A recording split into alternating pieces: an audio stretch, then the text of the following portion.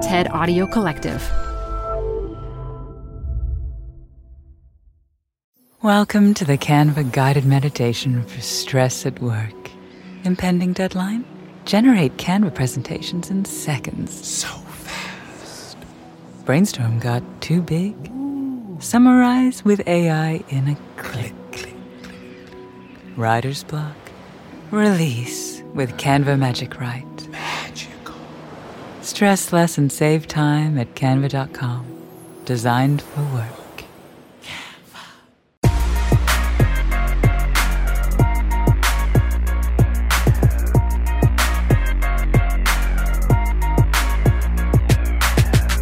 Hello everyone, this is After Hours. I'm Felix. And I'm Sarah. And we're missing Mihir, who's not feeling so great, unfortunately. Yes, there have been so many winter colds going around. It's a shame that he has fallen victim to one, and I hope he gets better soon. Yes, we're very optimistic that he will be with us this coming week. In the meantime, of course, there's so much to talk about. Yes. Nothing quite like a holiday break to make you think about, oh my God, there's like 15 things we haven't even spoken about and that we absolutely need to discuss with one another. Yes, I was looking forward to this chat and wondering what you would be making of what we're going to be talking about today. Yeah, this is exactly what happens to me now. I look at the newspaper, I read some article, and I'm thinking, oh my God, what would Sarah say? What would Mihir's take be like? So it's really fabulous to be together again. Yes. And you brought topics. I brought a topic. So this was everywhere over the holiday break. I wanted to talk about Southwest Airlines. Oh, yes. The big meltdown. Their huge, massive meltdown. And you brought a topic too, Felix. What's your topic? I wanted to talk about the ban of TikTok. So it's happened in India a little while ago, but now also the federal government, and I wanted to get your take on it. Great. Well, I'm excited to talk about both of these.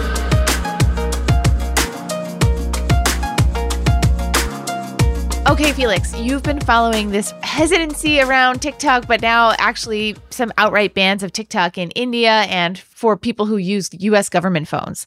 What are your thoughts on what's happening with TikTok and why has this struck you as an especially interesting story to start 2023? Well, of course, if I'm totally honest, I will say I'm mostly worried about myself because I'm such an enthusiastic user of TikTok. But then, of course, it poses really all kinds of interesting issues. The first one has to do with sharing data across national borders. You might remember this was such a big issue when EU privacy legislation first came along. Companies had to adopt in all kinds of ways to make sure that they were in compliance. And then more lately, there's sort of this security twist. Any data that China can touch now seem very problematic to a group of lawmakers. Just a week ago, Brendan Carr, the leading Republican representative on the FCC, he said that India created the blueprint. You just cannot allow apps like TikTok to operate. And the argument is basically that one way or another, the Chinese government will be able to get access to US data, will be able to observe what US users do on the app. And that is, at least in some circles, deemed irresponsible, deemed dangerous. And as a result, we need a TikTok ban. And I'm curious, what do you make of it, Sarah? Is it going to work? Is it real? Will it happen? I think it's very interesting as part of a larger trend. TikTok is the most successful example of an app that really takes off with users that then later regulators and other people come along and say, oh, wait a minute, there are some security concerns there. So one example from a few years ago was an app called FaceApp, which turned out to be a Russian app where you would upload photos and they would age them so you could get an early look of what you looked like as an old person. There have been other apps like this too. More recently, last month, there was just Lensa AI, which was another app that altered your facial appearance. And after these images of people with the face of an astronaut or the face of a woodland fairy had sort of gone viral, people said, wait a minute, in an era where your face is often a password to get into your phone. Maybe you don't want to have this data just be shared in the cloud and you can't really ever be sure that it's fully deleted. I think in the case of TikTok, there is this extra layer of the Chinese government and how the US relationship with the Chinese government has evolved over the last few years. Yeah, I think that sounds exactly right. And India is leading the way in that respect also. There are a little more than 300 apps now that are banned in India. It happened right after the military clashes between Chinese and Indian forces. All of this takes place in a geopolitical context. What strikes me as particularly interesting is when people talk about the security concerns, it's always incredibly vague. It's like, oh, somehow we have data and somehow the Chinese know something about US users. Mm-hmm. It's worth drilling down a little bit. What is it actually that you give away when you use apps like TikTok? So the most obvious is what you watch, how long you watch, who you follow. In TikTok's case, maybe not such a big deal because the main mode of using the app is not that you actually follow people, but that the app's algorithms figures out what you really like. And then as a result, we serve you lots and lots of content that is close to what you like. And as I look through the data, the only one where I can imagine that there is some real concern is probably geolocation. Mm-hmm. So imagine a situation where someone's close to an abortion clinic, where someone is close to an embassy. Actually, knowing in real time where people are is more of a problem than many of us had spent a lot of time thinking about. I think what you're also seeing is just a sort of increasing paranoia that is not necessarily tied to any specific use of data or articulated use of data, but that's coming from a sense that we can't always trust that these apps are just what they say that they are. Mm-hmm. Can we definitely know that there's not some kind of spyware or keystroke tracking or microphone manipulating or camera manipulating aspect of these different apps? We always say trust but verify. And I feel like the challenge here is with verifying how these things work. We're sort of entering, I think, a different phase of the internet. Mm-hmm. I used to think it was crazy that people put tape over the cameras of their computer. And then I saw a photo of Mark Zuckerberg with tape over the camera of his computer. And right. I was like, apparently I'm a chump if he's doing it. There are two interesting aspects to me. From a company perspective, you don't want to give away the secret sauce. The way TikTok serves the videos and the way they use user information, that is part of what has made the app so enjoyable and what has invited all the creativity and the memes. What helps me is to always think about, say, national security concerns. Is the data that a particular app has, how unique is it? So say China at some point in time really decided that using geolocation of US users is something that they wanted to look into, maybe to have some sort of influence over people. That, I think, is often the scariest story that people will tell about the likely use of the data. And then when you think about it for 2 minutes, there is a huge marketplace for geoinformation. We know that the US government buys geolocation data from private users. Mm-hmm. A little while back, there were 2 apps, Muslim Pro and Muslim Mingle, that sold app to a data broker called Xmode. Xmode sold it to defense contractors, and from these defense contractors, it then went to the government and the military. So the very fear that we have, that we don't want our government and other governments to know, there is a huge marketplace for this kind of information in the first place. And so I feel the current conversation about the ban of TikTok is one of these performative acts in politics. It has nothing to do, or almost nothing to do, with keeping us safe. It has almost nothing to do with really being concerned for anyone's welfare. It's just you want to be known as the politician who stood up to China. You want to be known as the politician who's really tough on social media.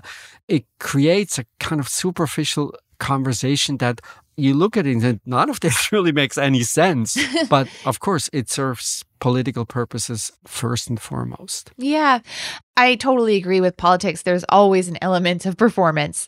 You're always playing to the crowd. Mm-hmm, mm-hmm. It's impossible to really separate the geopolitical context from this debate? Because we do feel like we're in a very different time. I was remembering 10, 15 years ago, there was all this hype about the BRICS and how these emerging markets were like such a great opportunity for firms from wealthy countries to sell products and services to. And now Russia and China have a very different relationship with the U.S.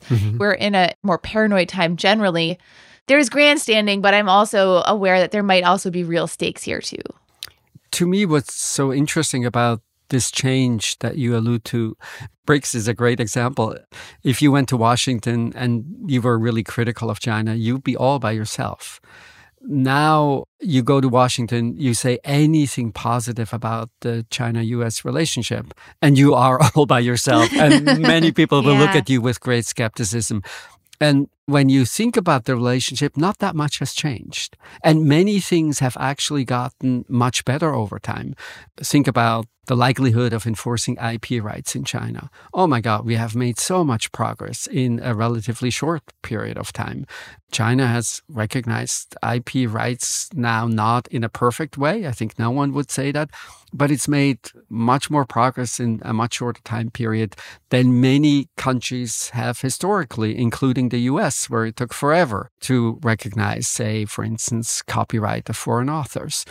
What worries me the most is it sometimes feels a little bit like an Iraq moment, where we're talked into a paranoia that serves mostly domestic political purposes on both sides. It's all tangled up together, and I think it's something that I'm relieved is not my job to figure out. I think what I would find much better than the way we're doing it right now is that we had clear rules of what companies can and cannot do. So, for instance, if you said geolocation data is just not something that should be available to government, and we have rules in the US, and those same rules we apply to any foreign government. And that would then imply that you shut down the market for geolocation information. It is no longer legal to sell geolocation information. Because today, when every government can easily buy all the geolocation information you want on the open market, it's just not very credible to say we're shutting down that one way you might be able to get it. So be really sincere and be really open in what the rules are, what you can and what you cannot do. And then let the market play out within a set of guidelines that all companies have to follow. The moment it's directed at particular companies from particular countries that we happen not to be so enamored with at this moment in time, things just get very murky. And I have a little more difficult to believe that it's really motivated by welfare considerations for everyone. That's a fair point. And I feel sort of obligated to also point out China has blocked a number of U.S. technology companies and has the sort of great firewall of China limiting what you can have access to when you're in the country. Yeah. And we in the U.S. view that as also a terrible thing. Yeah, exactly. That's a fabulous point. And I think it should mean that's exactly not something that we're going to do. Right. We'll figure out a better way to regulate these companies. Maybe we'll see with some of the tech layoffs that have been happening in the U.S. tech sector, maybe some of those really smart people can go help the government understand how all this technology really works. Because sometimes you have these Congress people standing up and railing about the new app or this or that phone thing. Yes, and I'm thinking, you probably don't really know much about this. Yeah, spend a little time on TikTok. I think that might be good advice for policymakers and for the rest of humanity. Well, I am a little bit less afraid than when we started. Good. That is huge progress in just 15 minutes. If there's a surefire way to wake up feeling fresh after a night of enjoying alcohol, it's with ZBiotics.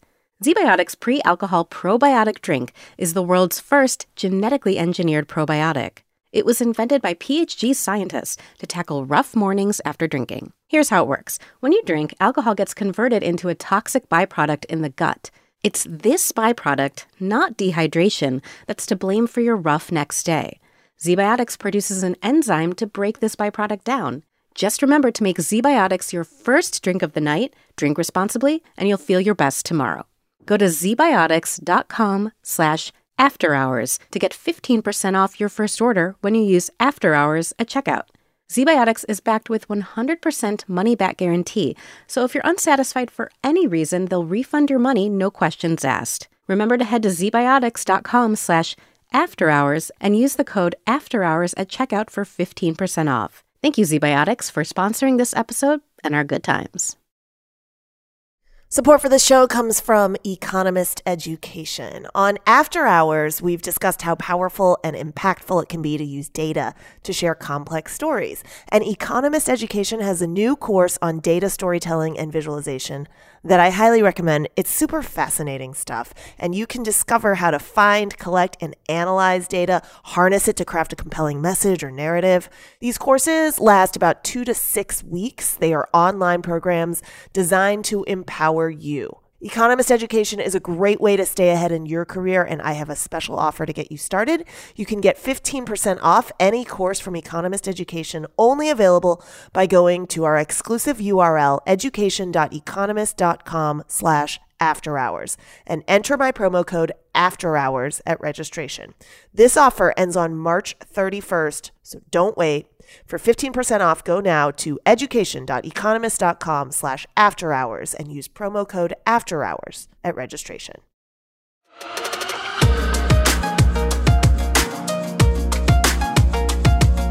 All right, Sarah, Southwest, the big meltdown at the worst moment in time. Exactly. In some ways, I love this story because I feel like we can all relate to a big meltdown that happens at the worst possible time and that is in some way self-inflicted because we put off doing some things we knew we should have done a long time ago. But I also really feel for the travelers who were stranded in airports on Christmas Day. Yeah. Southwest canceled more than 16,000 flights over one of the busiest travel periods of the year.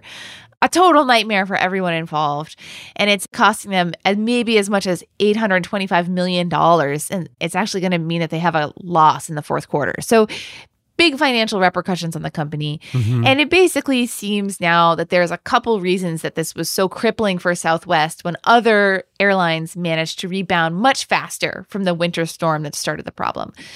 There's the technology issue that Southwest was relying on this outdated technology. And then there's also their point-to-point flight system where instead of relying on these hub airports, they just fly direct flights between smaller airports. So I'm super interested in this, in part because Southwest has so long been a big business success example. Yeah. And so when the flights all got canceled, I was thinking, how can this be happening to Southwest?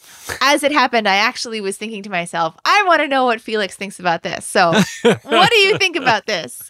So the first thing, it is just terrible that it happened at that moment in time, that we had this really big winter storm in so many places in the country at the same time. And then just lots of bad luck, I think, on Southwest's part on top of it. So, for instance, Denver and Chicago, which are really important airports for them, were particularly affected. This point-to-point system that they fly, where you don't get tracked through a hubs, it has a lot of advantages in normal times. And Southwest Airlines is the only large airline that uses it, but it actually sets it apart from competing airlines in a really nice way. And so it's this confluence of unfortunate circumstances. Here's maybe a different way of thinking about it. Southwest is a low-cost airline. It doesn't offer many of the service amenities, doesn't have business class or first class, really, for instance. On many flights, you used to have no seat reservations at all. You find your own seat. And I think we need to allow for low-cost provider of services to exist as long as they don't endanger lives, as long as they don't create big negative externalities. We should probably live with companies who work with outdated IT legacy systems. And that means every now and then, I know it's not going to work. My plane is not going to fly. It gets canceled. And in exchange, I get incredibly low prices. What I find particularly interesting about Southwest, that actually works for them really well. So if you look at J.D. Power reviews, their ratings, Southwest is rated the number one in the eyes of the customers for exactly that reason. No one thinks it's like the very best experience on the planet. And of course, in Europe, you have examples that are even worse, where the service is really terrible. But guess what? the flights are incredibly cheap. And I'm always a little nervous in moments such as these that we wipe out this possibility that someone comes along and says, you're asking me, is my service amazing? And my honest answer is no, not at all. Yeah, it's interesting because I feel like Southwest's prices are lower than some other carriers in the US, but they're not as dramatically low as some of the European airlines that are the low-cost carriers, where you can fly from city to city for $30. Mm-hmm. I think what always had set Southwest apart was that they could offer a lower price and also a direct flight between a lot of these smaller airports, which people liked, and they put such an emphasis on customer service.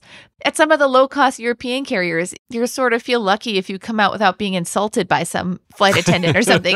But at Southwest, they always tried so hard to be friendly and funny, and it was like a really different experience. And I think what this shows is you can have that experience, but if you can't get people to their families on time for Christmas, it doesn't matter how many jokes the pilot makes. It doesn't matter at this moment in time, but is your prediction that people will not go back to flying Southwest? I think they'll go back, but it seems that there's been a real breach of trust. Some people still don't have their bags back. Yeah. The epicness of the meltdown, the fact that they weren't just delayed an hour or a day, but like 4 days, people were stranded for the better part of a week, or they had to cancel their trips entirely. And 2 weeks later, they still don't have their bags back. And the fact that Southwest prices are not dramatically lower than, at this point, a lot of other airlines.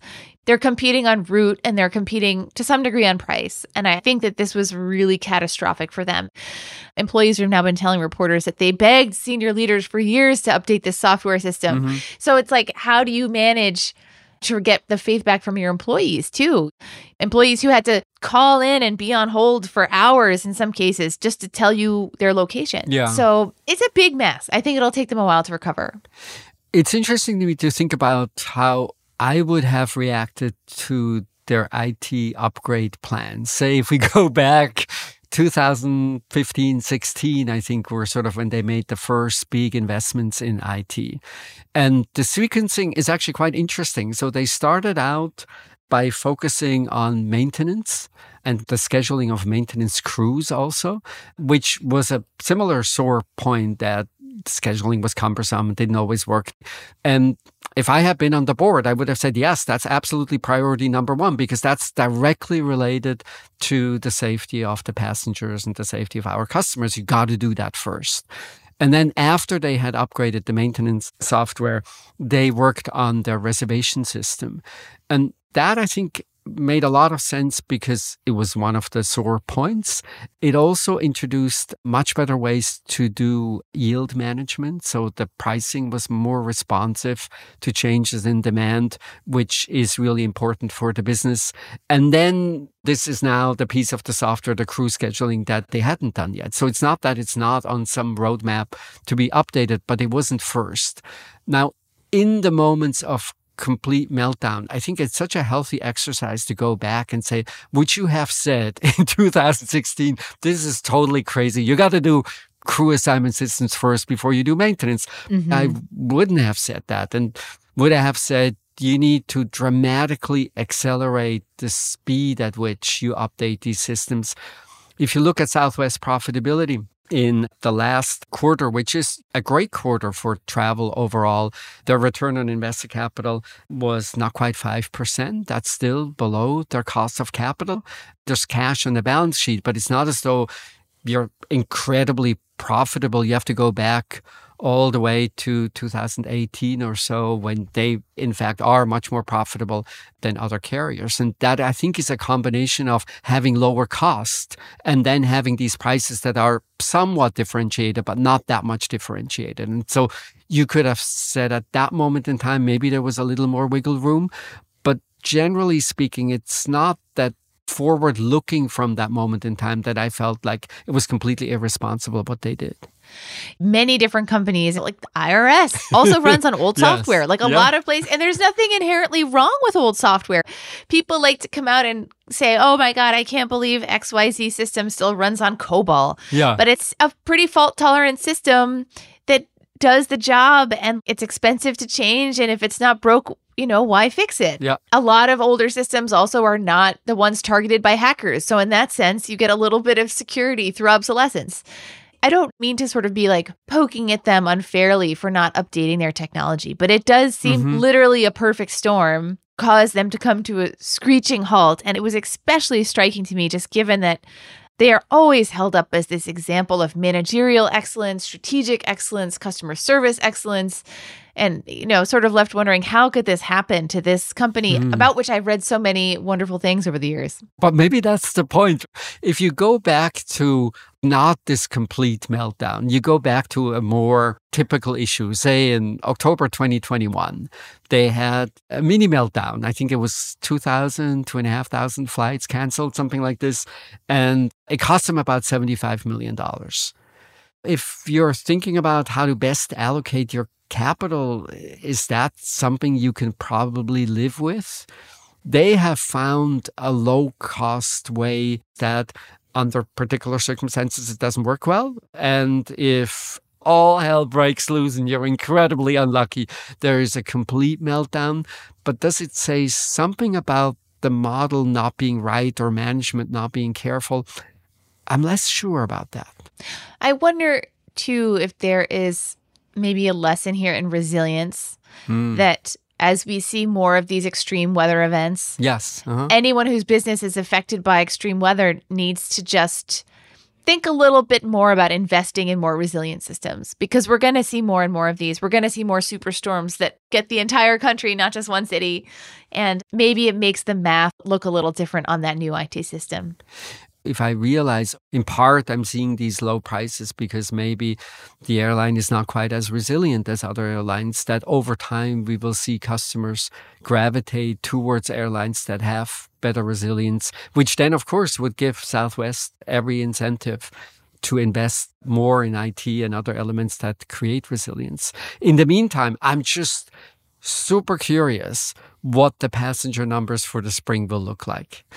If I had to make a prediction, I will say you see nothing.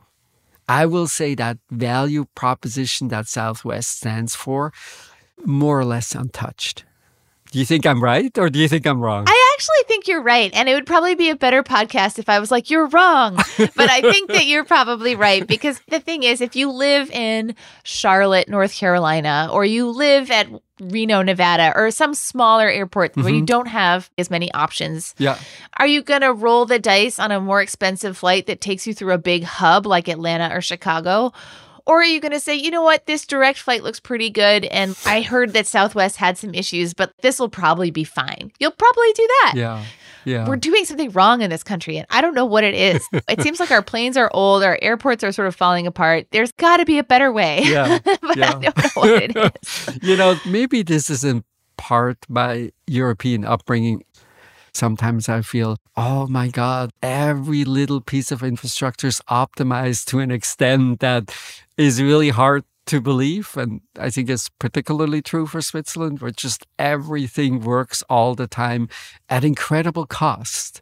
And then to experience a country like the US and say, well, there's potholes and things don't always work. When there's a storm, our power goes out regularly and it takes a little getting used to. But in the end, where do you spend the resources? Where do you want money to flow? And maybe the situation we have is really, really, really uncomfortable when things melt down. Don't talk to me right after we don't have power for 3 days. But overall, it's maybe not the worst thing. Indeed. We get what we pay for, and we don't pay very much. So I will see you on my next Southwest flight. Yes.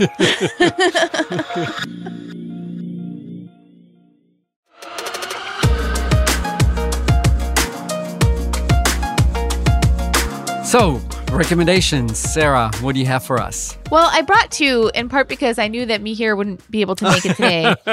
So you fill the void. I can fill the void of bringing two recommendations that he often brings. And also, I was like, maybe we'll have time for two. The first one is a novel called No One Is Talking About This by Patricia Lockwood.